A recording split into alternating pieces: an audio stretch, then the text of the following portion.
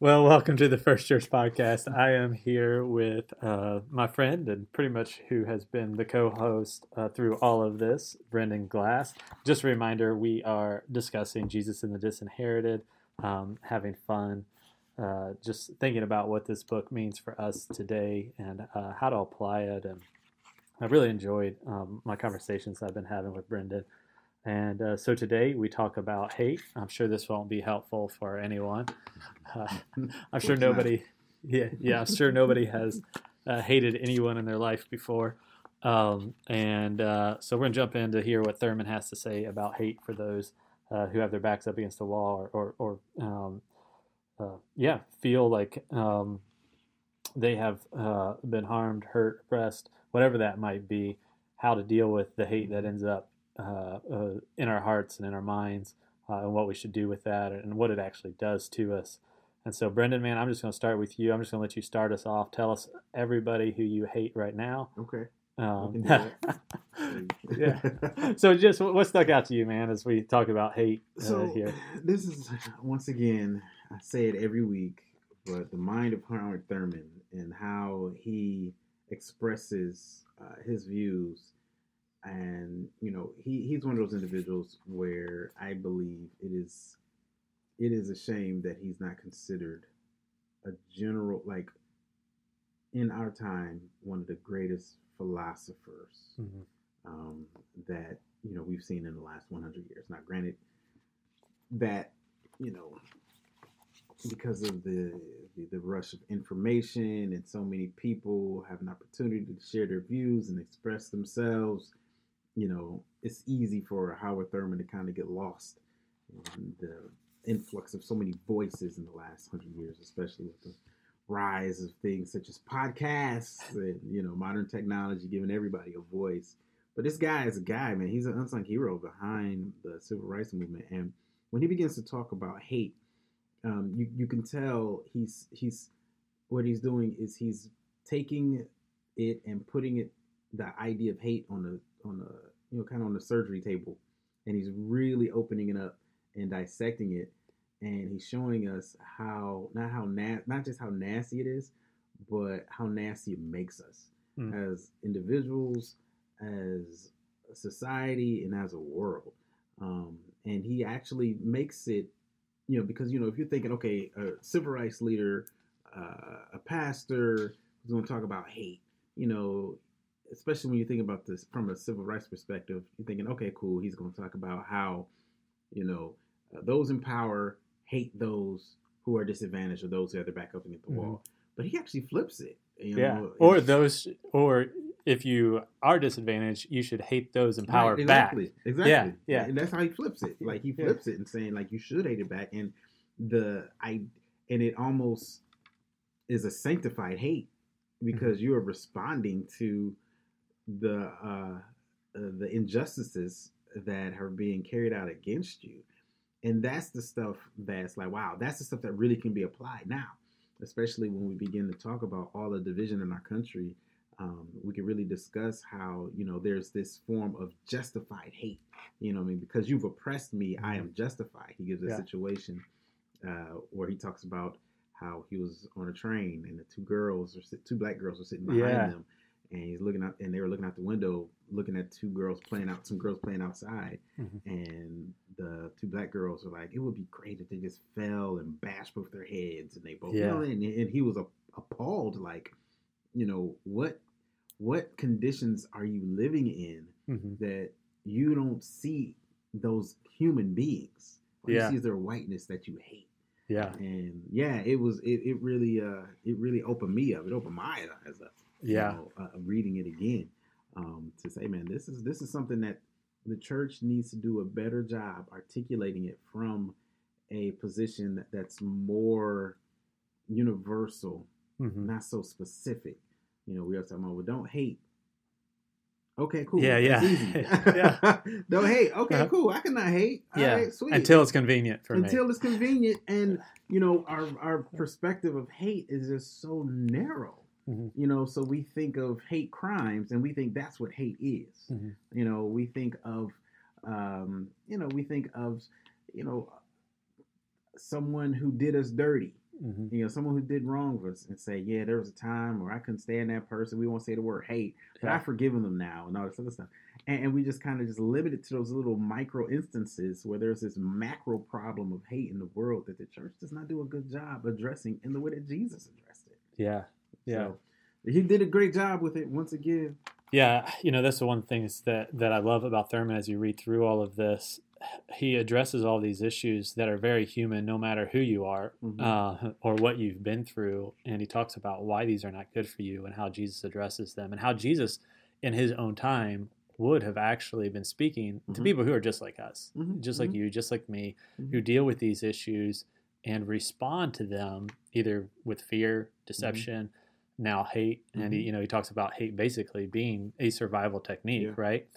That people use to kind of get back at people, and whom I think in general in society to a certain extent we justify hating for whatever they've done to us. And there are people who have done really evil and awful things to people as individuals or groups or whatever. And so there seems to be times where hate seems like it would be justified. Right. And yet Thurman is just like, he's not going to allow people to live there. Right. Because he sees hate as Jesus sees hate, as destructive to the individual and destructive to society. And he's able to do this dance. And I think, like you say, like when you read him, like philosophically, spiritually, socially, you read this guy and it's one of those things where you're like, why are more people not reading this? Right. Seriously. Yeah. Like why are more people not reading Thurman? And because this is a really short, simple book. I mean, this book is less than 100 pages long. Yeah. And I have all 3 of his books, and they're all like this. Okay. And yeah, I mean, I think a lot of it is, I mean, and this is a whole different conversation, but it kind of does tie into hate. This would probably be in the category of Black liberation theology, which has been generally dismissed. Okay. Dismissed, and those individuals who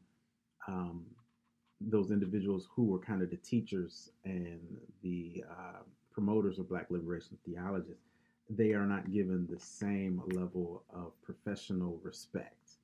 So when we talk about Black liberation theology, a lot of us think of Jeremiah Wright, a few years ago, and his vehement, oh my gosh, so people think that Black liberation theology is just a form of Christianized Black power. And to be honest, like even me, like that's my impulse is like, well, it actually, like when you say that, it's a form of almost not to a certain extent, like it depends right on the context and so forth, almost a perpetuation of group hate.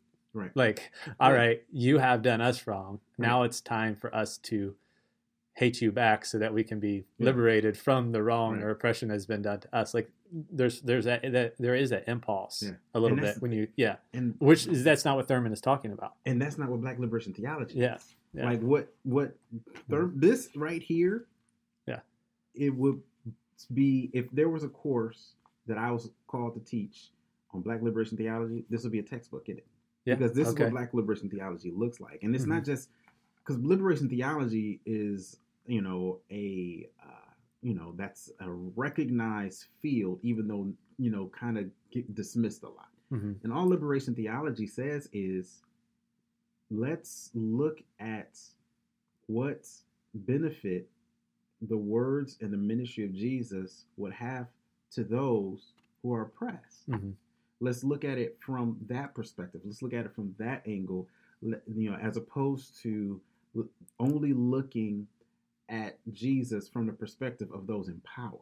And when we look at it differently, then we come to these conclusions that Thurman is coming to, like, wow, Jesus is ministering to those with their backs up against the wall. So how can we use that ministry to bring liberation to those who have their backs up against the walls? And it's just rejected because it seems like it's too subjective. Yeah, I think that's probably one reason it's rejected. And I'm not an expert in any of this when it comes to Black liberation theology in general. But I think maybe there's the impulse of like thinking about often this deals like, so Thurman deals with almost the personal, spiritual, psychological aspects of it, of the individual, not just of the group, Right.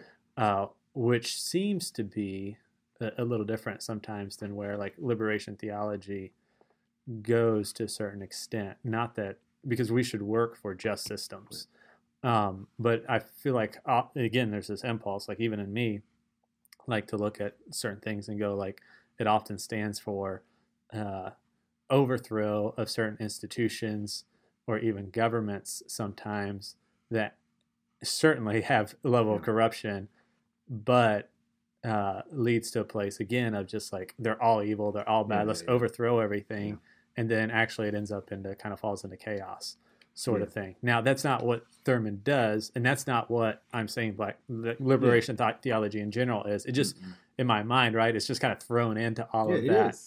It is. Which.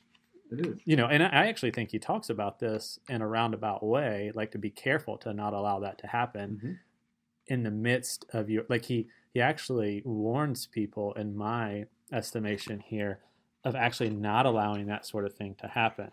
When he talks about this, basically he says, in many analysis of hatred, it is customary to apply it only in the attitude to the strong towards the weak.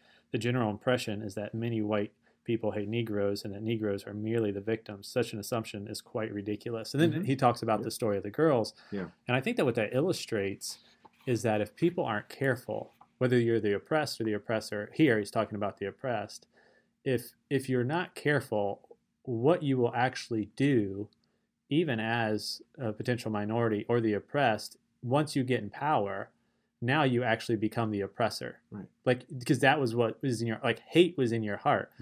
So you no longer want to be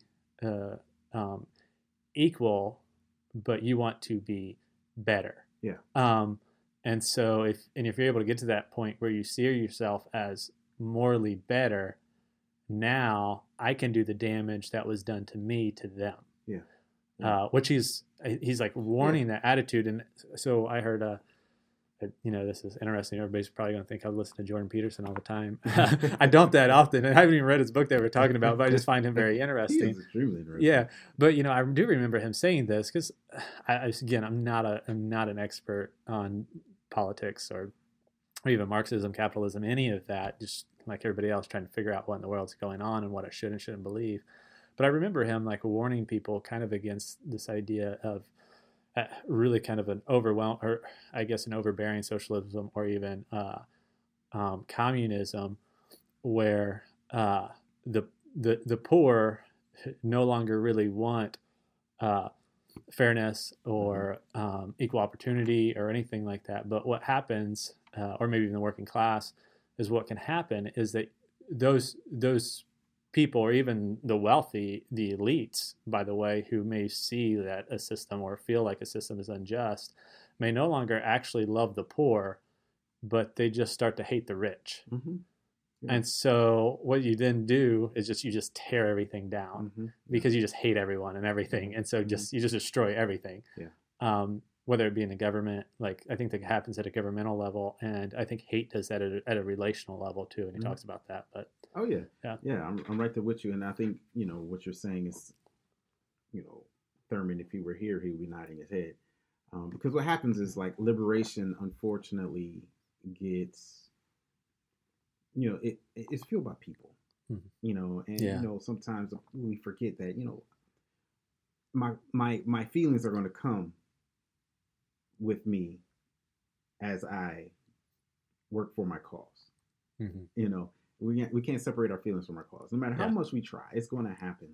And what happens is a lot of times, depending on what my feelings are, and if they're not checked, if not dealt with, and if there are the little seedlings of hate within me, then my desire for liberation is going to come out sound like anarchy.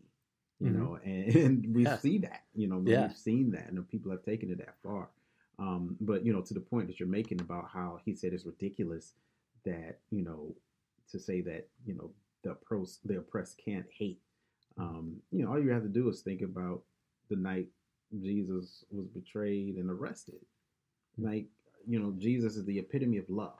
Mm-hmm. And, him and his little ministry going around, and they have to hide here, and not everybody likes them. The Jews are trying to capture them, all this other stuff. So, they're the ones that are being oppressed. Yeah. But Peter's the one to try to cut somebody's head off. Yeah. And it's just like, that can happen. And if it's and Peter felt fully justified. Mm-hmm. We are on the side of right. You're coming after us. That means you are on the side of evil. Mm-hmm. And I love how the Bible does something very interesting. It mentions the name of the man whose ear was cut off. Yeah. Well, this is a person, and Jesus grabs the ear and puts it right back on him, Yeah. And that shows like kind of what Thurman is talking about, when he, towards the end of this chapter where he talks about the problem is, we don't see the person anymore. We only see what's supposed to be hated.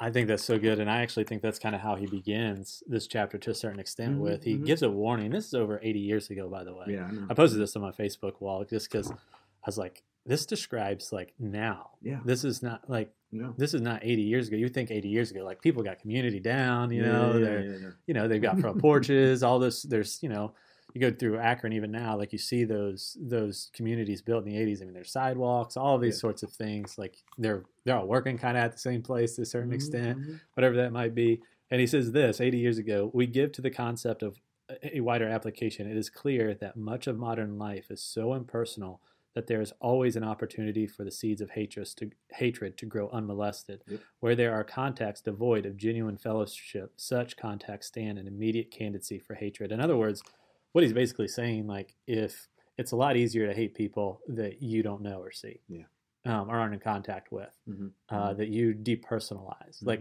because they don't feel or look like people right in front of you, or for whatever reason, you have made lower on the social ladder or whatever, or you feel like because they're so far above you, they're not real people either. However, like anytime you depersonalize anything, and I just really like social media right there. Like, like man, dude, social media. Like social media is one of those things where I'm not going to say it's creating the hate, but it is definitely fanning the flames of hate. And one reason I'm actually talking about this on Sunday, when I grew up, you have two choices. You either back up what you're saying or you keep your mouth closed. Yeah. Social media takes that away. Yeah. Like you can just say whatever and be with whatever energy, and you don't have to back it up. So you can kind of hide behind that. So you have all of this hate and all of this just vitriol and all of this just being spewed out constantly, and shots are being taken and subtle shots are being taken, and you're protected. You know what I'm saying? You are protected. You are insulated from anything coming back on you. Yeah, people may comment and all this other stuff, but then what can you do? You just go dig deeper into your comments. Yeah. And the reason I bring that up is because man, in this society, we have figured out ways to just allow hate to just clandestinely just be infused in so many different aspects of our lives, and we wonder why we struggle in relationships. We wonder why we struggle with forgiveness and reconciliation. Yeah, because we got so comfortable with feeling bad about people, and feeling a bad way about you. It's like normal. Yeah. So, and Thurman, I think, is trying to get us to behave in kind of more human ways. He sees Jesus, right, as the human, as humans should be. And when it comes to communication, even if we think about the telephone's what, maybe 120 years old? I'm not real sure. Right? Seriously, though. What is the Alexander Graham Bell? Yeah. I don't know. Right. Yeah, I don't know. Right. Like, so for however long humans have been in existence, we have pretty much only, I don't know how long, we've got the written word, don't get me wrong. So written word's a little bit older, but even that, like, as far as like transferring back and forth between people who are in real relationships is not very old as far as human history is concerned. Right. So we have been communicating primarily face to face, person to person. And as we do, part of communicating is actually looking somebody in the eye and seeing them as another human being. Yep. And when we aren't doing that on social media for the most part, right. Like we just aren't, right? We aren't seeing like, okay, if I say this, how will this person react? Right? Like what's their actual body expression? What's the look on their face? And they also don't have to respond in real time. Right. All of this. And I'm not anti-social media. Like people are going to find this podcast or whatever other podcast information through social media, and there can be helpful conversations on it, whatever. But there is a dehumanizing aspect to it that allows us to say whatever we want, whenever we want, and the consequences they're not immediate either, and we don't know. We aren't seeing how people are reacting to what we're saying. Not that sometimes if somebody reacts in a negative way to what we say, we shouldn't say it, but it takes the human part of communication out to a certain extent. So this is like we're having this conversation, and some of these conversations can be even hard or difficult or whatever. I mean, we agree on most things, but when I say something or push back on something or vice versa, like you can see like in my eyes, like how am I reacting? How am I thinking? How do I still feel about you? Yeah. Even if like you say something I disagree with, like do I still react in a loving way, like, or in a kind way or in a gentle way or in a way where, okay, like Brendan is still another person made in the image of God that I'm going to respect. Yeah. Like that is happening when we are in front of one another, where it doesn't happen often online or whatever, which I think is, at least it seems this way. I don't know if it really is this way. It's kind of hard to tell, but maybe you see it even in your church on an individual level. Like it seems like we are growing we're definitely more divisive. I feel like we're more divided now in many ways as a country than we've ever been.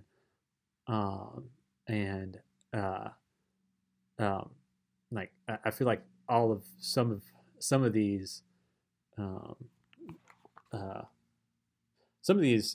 ideas that Thurman are talking about are really creeping into the church in a big way. Definitely they're in our society and being perpetuated by them, but like fear, deception, and hate. Like like this has been really helpful to read this, but also kind of humbling and sometimes even depressing, because you're reading this and it's like, I feel like everyone's experiencing this right now to a certain extent. And we don't have we're not actually pursuing the real answers to get out. Right. And that's the power of this book. It's like, and he even talks about it in the next chapter. We'll do that next week. When he's just kind of, when the whole idea of love, and we talk about it not as a tool, but kind of as a novel idea. And to your point yesterday, a moment ago, you're completely correct. Human relationships are beginning to erode. There's an amazing documentary on Netflix called The Social Dilemma. Yeah, I haven't watched. I can't bring myself to watch it. I tried to get my wife to watch it with me. A lot of people in our small group have. And they're just like, it's kind of one of those like, I know it's going to like make me feel bad about myself and everything else, but so. Man, it didn't make me feel bad. It just opens your eyes. Because it's just like, it's like when you walk into a room and there's like a stench there. You don't see the stench and you try to function, and then somebody comes in and says, oh man, someone left a piece of bread back here and it's all moldy. And they take it and throw it away. It's just kind of like that. It's just like, there's this uneasiness about how addicted we are to social media, and it just kind of takes what's hidden and it exposes it. And like, and it doesn't make you say, okay, I'm turned off, I'm never going to use social media again. But it just makes you look at it differently.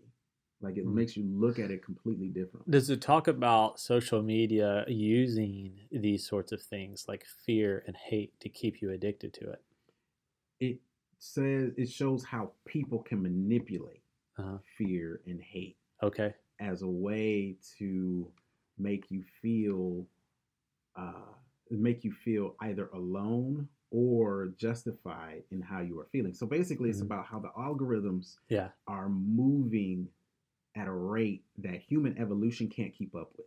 Uh-huh. So, these algorithms basically will just look at what you do and it's constantly studying you. And the problem with it on social media, and this is in line with the conversation. Uh-huh. Yeah. Yeah. The problem with social media is it narrows the wide world down to your perspective. Yeah. So they're only going to put in your face things that you believe in. They're only going to put posts in front of you, things in line with your values, your beliefs, your systems, all this other stuff. So yeah, if you're like afraid of a certain segment or you are opposed to a certain thing, yeah, they're going to put articles in front of you that show that you're opposed to this and we're opposed to that. Yeah. And it makes it seem like you are a part of this, you are a part of the majority and perceiving things this way. And anyone that does not perceive things that way, they are unintentionally becoming your enemies. Yeah. So yeah, it's pretty interesting like that. And with another portion of it, it talks about the danger of it for youth. That's why I love it so much, because my kids are on social media a lot. Yeah. And it just really talks about how it is, like you said, we went from face to face, dinner time was mandatory because, this is our time to fellowship with the family. Yeah. You go back even further back in history, the thing holding court, is where the men would get together and they would talk and they would do, make decisions. Yeah. And all the way up to today where it's just like, yeah, we got Zoom and, and all this other stuff, which is not, it is not a equal form of communication. Yeah. Some's taken away. You lift weights, I lift weights. It's, one time I was lifting weights and I was using a machine and I had to ask a guy who was like bulky. I was trying to learn. I was asking him, I was like, are the machines same as using free weights? He said, oh no. Yeah. Stabilizer muscles. Yeah. Yeah. Exactly. It's completely different. And it's kind of the same thing where it's like Zoom takes away from the stuff that you were saying, which is so important. Communication is like, verbal communication is just one part of communication. Yeah. And a lot of times we forget that. So, my wife's told me once, my wife, Dr. Yvonne Glass, she's the behavioral person. Yeah. So people don't think I'm just somebody with some opinions. Go. But she was saying what people don't realize is when we are on Zoom, where before, like you said, I'm observing your body language when we're on Zoom. We spend more time observing ourselves. Oh yeah. So before it's I'm looking at how you respond. Now it's I'm looking at how I'm responding to you. So it's like multiply it by 3 or 4 the dynamic. Like before, how's my appearance? How's my body language? Like in all these things, and we spend more time kind of looking at ourselves than actually looking at the person that we're supposed to be engaging. Which then again, right? Like it's almost dehumanizing that person. It's not, you're not intentionally trying to dehumanize that person, but you are more worried about yourself than you are them. And so it is it's kind of a survival technique, which, Thurman talks about as far as hate is concerned. Yeah. And so, yeah, it's interesting. I thought about that. I mean, it's true though. Like somebody hands you a picture. What makes it a good picture, right? Like if it's a big group picture, what makes it a good group picture is how good you look at it, right? Like, yeah, like who cares about how other people look? Yeah, exactly. That's so very true. Yeah. But yeah, so and so when he says that, and he talks about that, how one of the factors that contributes to hate is the lack of relationship, the lack of fellowship, the lack of interaction, and when and there's one portion when it says when quote unquote enemies do interact in the oppressed relationship, there's an understanding when it's servant master. We can come together and not have conflict because but you're not able to be on the same level as I am. Look me in the eye, do the Right. same things, have all those sorts of things, which, Yeah. yeah, Which dehumanizes the relationship, and also which further perpetuates the inability to have relationship. uh-huh, Because yeah, it's not two men, it's man servant. It's not two human beings, it's you're black, I'm white. It's yeah, all that stuff that becomes a yeah, problem. And what hate does is, hate for the side of the oppressor. Um, what hate does is it is the energy, is the fuel that says, I need to keep doing this. yeah. It allows Yeah. you. For Thurman, hate allows you, no matter who you are, to continue Mm-hmm. immorality Mm-hmm. while masquerading as morality. Right. Like he says that both for the oppressor and the oppressed. Yeah. And so you can, he said, right, like, so if you want, you can hate your oppressor or mm-hmm. whoever you feel like is looking down on you, keeping you down, whatever you want to do. You can do that, but what it'll eventually happen is that you, again, like, you are going to become the type of person that you hate. Yeah. Yeah. If you just allow this to continue, mm-hmm. you're going to mm-hmm. become the type of person that you hate, and nothing ever is going to get fixed. Right. It's just going to be a constant cycle of the oppressed and the oppressor, or the haves and the have-nots. Mm-hmm. It just a constant power struggle. Yeah. And there's no solution. Yeah. There and that. And you will do all sorts of things, because he talks about this at the beginning of the book. Like, we know it's wrong to hate. Mm-hmm. Like, especially Christians, we intuitively know it's wrong to hate, but we still find ourselves doing it. Or we find ourselves in the midst of doing it, and when we do, we are able to justify why we do it. Yeah. Where does he talk about that at? I kind of wrote it down here a little bit, what he has to say about this. Oh, okay. He says it here, and my page on 72, it might be 82 or 62 to you. I keep forgetting if you're in front of or behind me. He says this, it's in the first full paragraph on page on 72 in my book, the second sentence. He says, when hatred serves as a dimension of self-realization, the illusion of righteousness is easy to create. And so, other words, like, when you are able to get to the point of hatred, when you're able to justify your hatred, you're actually able to justify everything you do. And under normal moral circumstances, apart from hate, you would never do that to that other person, right, or that other group, or right, whatever it might be. And so basically it robs you. He's saying hate robs you of righteousness. You think you are being righteous, you think you are being moral, but if you hate somebody, it's very unlikely that you are actually acting in a righteous or moral way towards them. Yeah. Because in your mind, you've kind of stripped them probably of their humanity and dignity, and so you'll do all sorts of things that you wouldn't normally do under if all things equal. Yeah, I mean, how else can you justify this slaughter of millions of Jews in the Holocaust? Exactly. Like, that's the only way. Or sit back and even watch. And watch it. To a certain extent. I mean, there's a bunch of things going on there, but one of them's hate. Yeah. I mean, and it's just stuff like, whenever the cringe factor is taken away, like, you're gone. Like, you are gone. Like, that cringe factor is taken away. And all of us should have that cringe factor, especially as Christians, when we see injustice, hate, murder, destruction of lives. Like, that should make us cringe. And when I can sit up here and observe, participate, condone, order the slaughter of innocent children for no other reason but their ethnic heritage. Yeah, that's evil broken down. Yeah, into hate.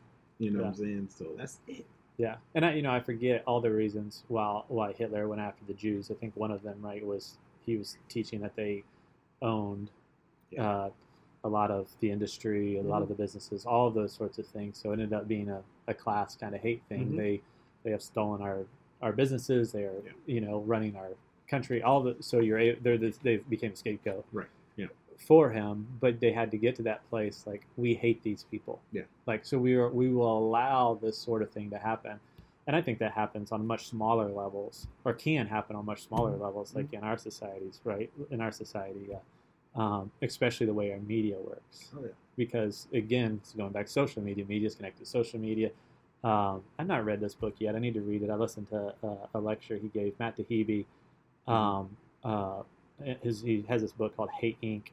And it's basically about how our media works now, not just social media, but our print media, our podcast, like basically how popular media works. It works to make sure that you hate the other side. Like it's slanted, obviously, and it's a lot of times it's just a perpetuation of kind of only one side, one angle, and we've lost all hope of trying to be objective. And we see it for the most part. Like we know pretty much now we're getting to the point where we know who we watch, that okay, what angle they're coming from, and if you're like me, I just wish they would admit it. I have more respect for talking heads that, or even the media that just says, yes, I'm left leaning, or I'm right leaning, or whatever, instead of trying to act like they're objective and they're not. And it's hard to be objective. But my point is, right, like if you're a Republican and you have learned to hate Democrats, or strongly even dislike Democrats, or whatever reason, like when bad things start to happen to people who happen to identify as a Democrat, or whatever that might be, if you lose the backbone or the moral ability to say, well, wait a second, that's wrong. Like they should not have to go through that. That's unjust. Or if you no longer kind of stand up for what you would stand up for, like if you saw that as a fellow Republican, or vice versa, no matter like whichever side of the issue you're on this, if you would no longer do that, what I think Thurman basically gets us to think about is like you probably hate. Like you got to the point where you were allowing things to happen to people that you wouldn't allow to happen otherwise. You're hating, and I think this happens right with however we want to divide people: black, white, rich, poor. When you start to look at people, they deserve it. It's bad. Like it's bad. It's unjust or whatever, and you just say they deserve it. When in fact, well, they may not. I mean, so another theologian, philosopher, sociologist that I am a huge fan of is a guy by the name of Rene Girard. Rene Girard, he's changing the world. Okay. He's changing the way that disciplines are being perceived very slowly. So not too many people are aware of him, but they say in 100 years everybody's going to know that name. What Rene Girard did is he was a literature critic, professor. I think he kind of specialized in mythology. And what this dude was, he fell upon something that is almost as old. He says is as old as human civilization, and it is our mechanism that we use for survival. It's called the scapegoat mechanism. Very simple when you there's a way to simply describe it, but he breaks it down to where the scapegoat mechanism impacts every single aspect of our lives. So basically, the scapegoat mechanism model began with Cain and Abel. Okay? And it's all based on desire. So they were both desiring to have the approval of God. One person gets the approval of God, and because one person has it and I don't have it, he says that creates what's called rivalry. And a rivalry is over that which I desire. I desire to have what you don't have. When you have something that I don't have that I desire, I feel as though everything is in chaos. There's disorder because you have what I don't have. And there's only one way to deal with that.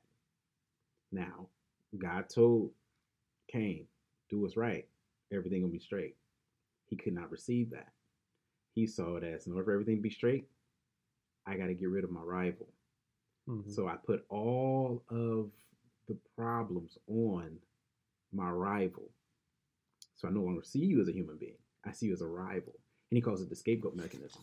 And he talks about that, like he's saying that you see that from the history of the world, to where the scapegoat mechanism takes somebody and we put all of our problems on them.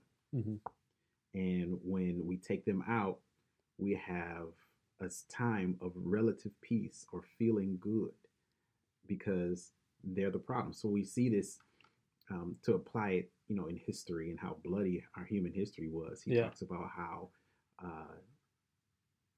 we have a situation where there's the crops are not growing because there's a drought. Mm-hmm. We haven't had a drought like this in a very long time. What's going on here? Well, we found out that this lady over here, this young lady over here, she, when she was supposed to do A, she did B. As a people, we know we're all supposed to do A and not B. Mm-hmm. She's the reason that we have this. So she has to be the sacrifice to appease the gods. Uh-huh. And after that, there's this relative peace and understanding, like the problem is solved. And in that moment, everybody comes together. Yeah. Everybody comes together in what's called relative peace because this problem has been placed on this individual. And, he teases it out. Like he's read so many books. Does he get to Jesus on this? Yes. Yeah. He says Jesus actually ends the scapegoat mechanism. Amen. Yeah. Because Jesus was put on the cross and he was innocent.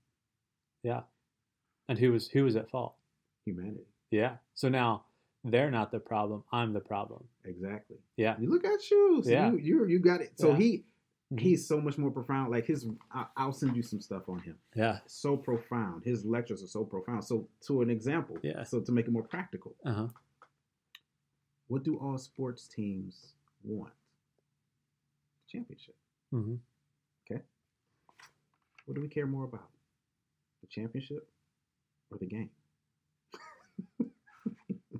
Think about it. So here, this is interesting. I was thinking about this, but I'm like, I don't know how this applies. And so just if I go on like a weird rabbit trail here, let's go. So we're going back to college football. Some of our captains and stuff before getting warmed up before games be like, especially on the defense, you gotta have hate in your heart. You gotta have hate in your heart. All this stuff, and I never understood that because I actually love the game. Mm-hmm. And I'm like, no, like I don't like, and I played Division III football, so I'm not like the greatest football player in the world, but I was pretty good at Division III football. Like I led our team in tackles almost every game I played. And so it wasn't like I was not an aggressive football player. Mm-hmm. Like I was an aggressive football player. But I never understood needing to hate to be for me, it was not about that. Like, yes, I wanted to inflict pain. Seriously, like I did, but it didn't have to be. It wasn't because I hated the person on the other side. It was because it was part of the game. Well, it used to be. Now you're not allowed to tackle people like hard and do all those sorts of things. You'll get thrown out of a game or it's a penalty and all that fun stuff. They're killing defense. But like it was, I just loved the game. Mm-hmm. And in fact, like our biggest rival in college, my best friend from high school played on. We work out together in the summers. We were high school captains together. Great person. I worked out with a lot of the players on their team during the summer because we'd hang out sometimes during the summer. And I had my best games against that team. Like I didn't hate them. Like in fact, like I would have given my life for some of those guys on the other team. But I loved the game. Yeah. Like, and I'd love to win. Like I wanted to win. But like, yeah. So I don't know if I can answer the question. Like, is it the championship or is it the game? Well, I can tell you, I love the game. But think of it from the standpoint of the fan. Right. Like, from the fan, it's winning this championship for sure. Okay, so like I watch Ohio State every year, hoping they'll win the national championship, like wanting them to win the national championship more than anything. That's the ultimate goal, ultimate objective. Yeah. But what's more exciting? the games Mhm. or watching the coach hold up the championship. For most of us, it becomes like, according to Gerard, Yeah. we get the rivalry is Mhm. so interwoven into who we are as a society. Sometimes we even forget what the objective is.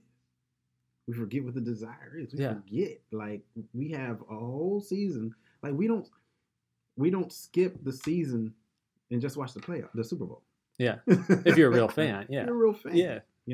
And if you're like me, you might just watch Super Bowl. Like NFL, like right, I only have so much time to watch football. Right, so yeah, exactly. Yeah. But yeah. But and the point that that he makes is just to the point, because you asked about Jesus and how that all fits into the whole idea. I think that's important for people to know.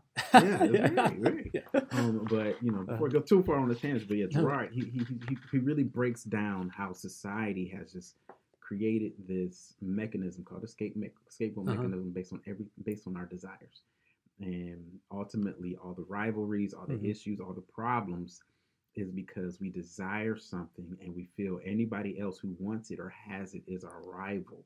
Yeah. And that apply and the way that we deal with our problems is dealing with this person that we scapegoat. And what's interesting, and this is what's interesting, is in the ancient cultures, when they scapegoated someone for the first time and they brought peace, relative peace or calm, or the problems are gone, those people become deified. They became deified. So the girl is now, a goddess or something like that. Yeah. And the act is something that needs to be repeated. And this is why you had ritual sacrifices, according to Gerard, and even anthropologists and things of that nature. So what does that apply? The reason I bring all that up is how hateful actions have been deeply woven into society, into our culture. And Jesus, I think, just getting back to Jesus does change that. Like, I love what Gerard does. Gerard, right, is his name. I love that he gets us to that point where we see Jesus as the scapegoat. We are the ones who put him on the cross. Right. And so now the responsibility is back in our lap, because now the problem is us. Yeah. Like if we're honest with ourselves, and really Thurman, I mean, he doesn't say it that way, but that is what Thurman gets to. And so much of this is that you these things are problems within inside of you that you better check. Yes. Like, and Jesus wants you to check. Yes. And get a hold of, because yes, they'll actually destroy you you will destroy you as a person. Yeah. If you hold on to hate. Yeah. That's one of my favorite parts of this chapter. It's my 87. Where he's talking about his conversation with the president of the university, and no, not the president. Someone came to talk. He was working with the president of the university at the school he was at, and he was the errand boy. And someone came in to meet the president. He wasn't there, so this white gentleman starts having a conversation with Thurman, and he said, "I am rearing my boys so that they will not hate Negroes. Do not misunderstand me. I do not love them, but I am wise enough to know that if I teach my boys to hate Negroes, they will end up hating white people as well." I was like, whoa, how many of examples of that do we see? Yeah. Just talking about how, you just kind of talk about how hatred cannot be controlled once it's set in motion. Yeah. You think about, like, this is probably not always a great thing to say, but like, yeah, that person's a hateful person. Like, they just seem mad at everything and everyone. Yeah. And this is another great thing about Thurman, is he sees us as a spiritual person, as a soul. Like, we are becoming somebody. Yes. At all times. Yes. And a person who hates is actually becoming a hateful person, not just towards their enemies, even or whoever they are hating in the moment. Like, they're now becoming the type of person who hates. Yeah, exactly. Because it was so if I start off hating black folk, it then turns into I hate white folk who like black folk. Yeah. You Yeah. know? Yeah. And then it can just keep going on and Yeah. on and on. And then it's just like, I hate anything that resembles white folk that like black folk. Yeah. So I just hate everything and Yeah. everybody. And it's wise. And, you know, and one thing that I like books like this and I like people like Howard because it kind of says, look, here's the problem. Abort how things are going. Like you said, we're being formulated. We're becoming something. Abort. We are becoming this thing. Abort, and let's correct ourselves. And that's what Jesus did. You know, that was his ministry. Let's correct ourselves and start living according to the principles I'm teaching in the spirit that I'm offering, so we could become what God intended to begin with. So. Exactly. He says this as a quote from Thurman. He says, "Hatred destroys finally the core of the life of the hater." So yeah, it's one of those things that's right. Yeah, that's before that story you just told. So that's yeah. Yep. Let's talk about Jesus here. How he talks about Jesus, because he doesn't talk about Jesus as a scapegoat in that way, right? He doesn't. And you know, what's interesting. This is again what's interesting for me as I read Thurman.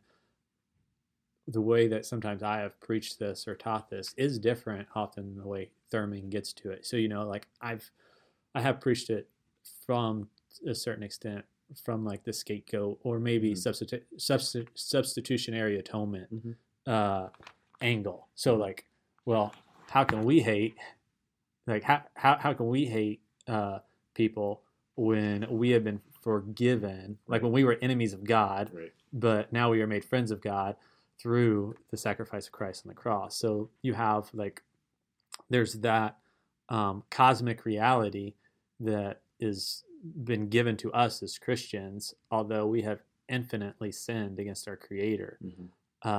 He has infinitely forgiven to make us friends through Christ. So if that's a cosmic reality, like if we really understand that, therefore, like we can't hate. You know, we can't carry it with us. This is why he can say, you know, love your enemies, you know, forgive those, who all of those sorts of things that Jesus says. Now, Thurman doesn't use that. He's still thoroughly biblical and gets to Jesus. He just doesn't come at it from that angle. But he does say Jesus rejected hatred, and Jesus rejected hatred because he saw that hatred meant death to the mind, death to the spirit, death to the communion with the Father. He affirmed life, and hatred was the great denial. To him, it was clear. So you talk about a little bit more about that, though, how he sees Jesus approaching this. Yeah. So this is one of the areas where my own personal theology has been challenged, in that, like we talked about last week, Christians, the ministry of Jesus Christ for the majority of us is it's all about the highlight of what he did on the cross and after.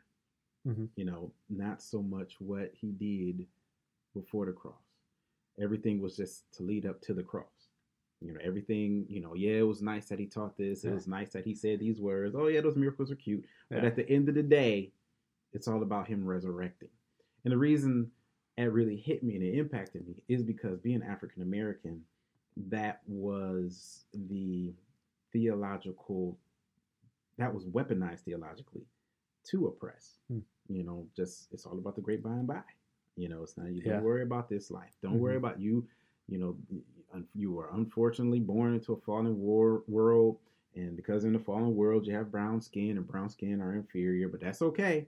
Jesus Christ came so you can have eternal life. So it's all about the eternal life, and that is quite unfortunate. And that's going back to the liberation theology. They challenge that. They challenge and say, wait a minute, the life and the teachings of Jesus are significant.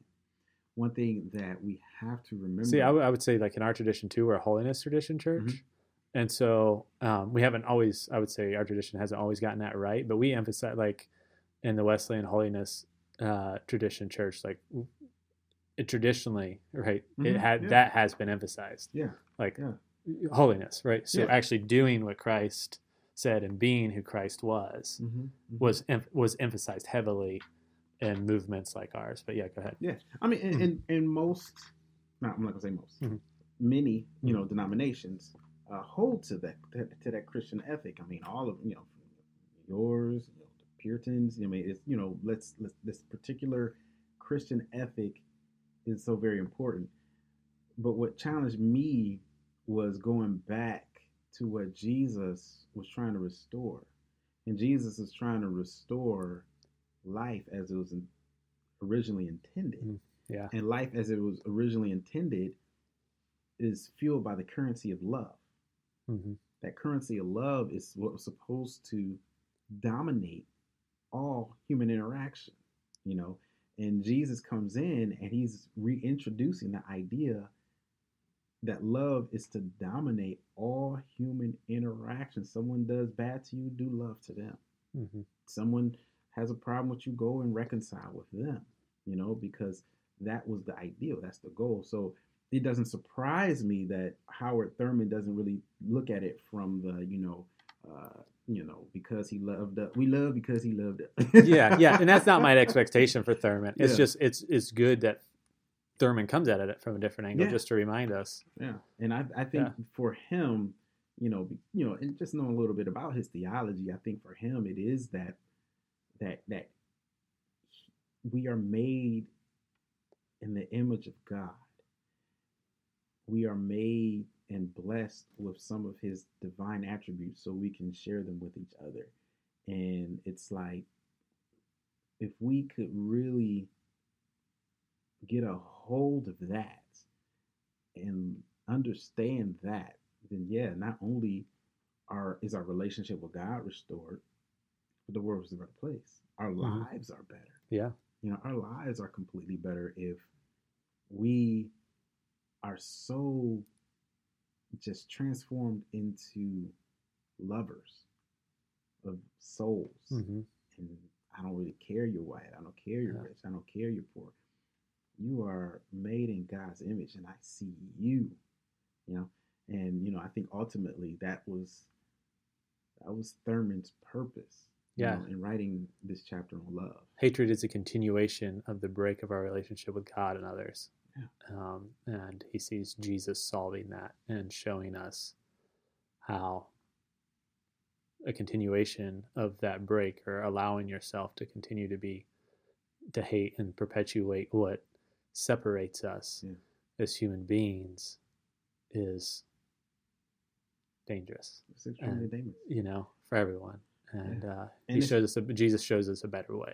I mean, and it's crazy how, if you really get deep with it, it's unhuman. Yeah. If you really think it's unhuman. Hatred, anything that God tells us not to do is unhuman.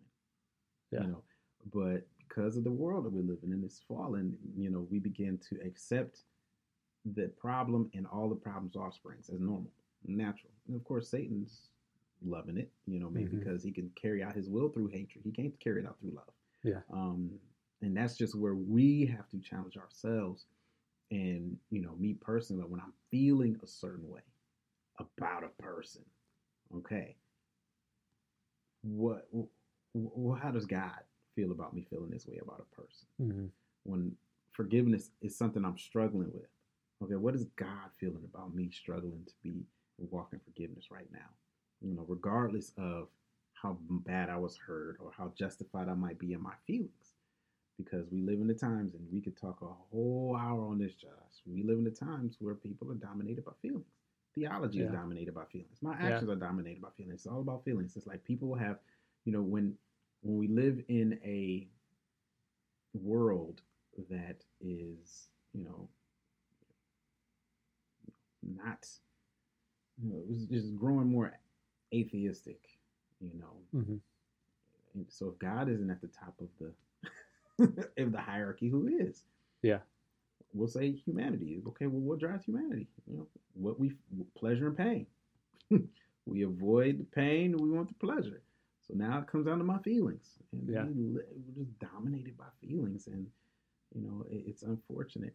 So I say all that to say, yeah, you're right. Well, we'll stop there. I love that.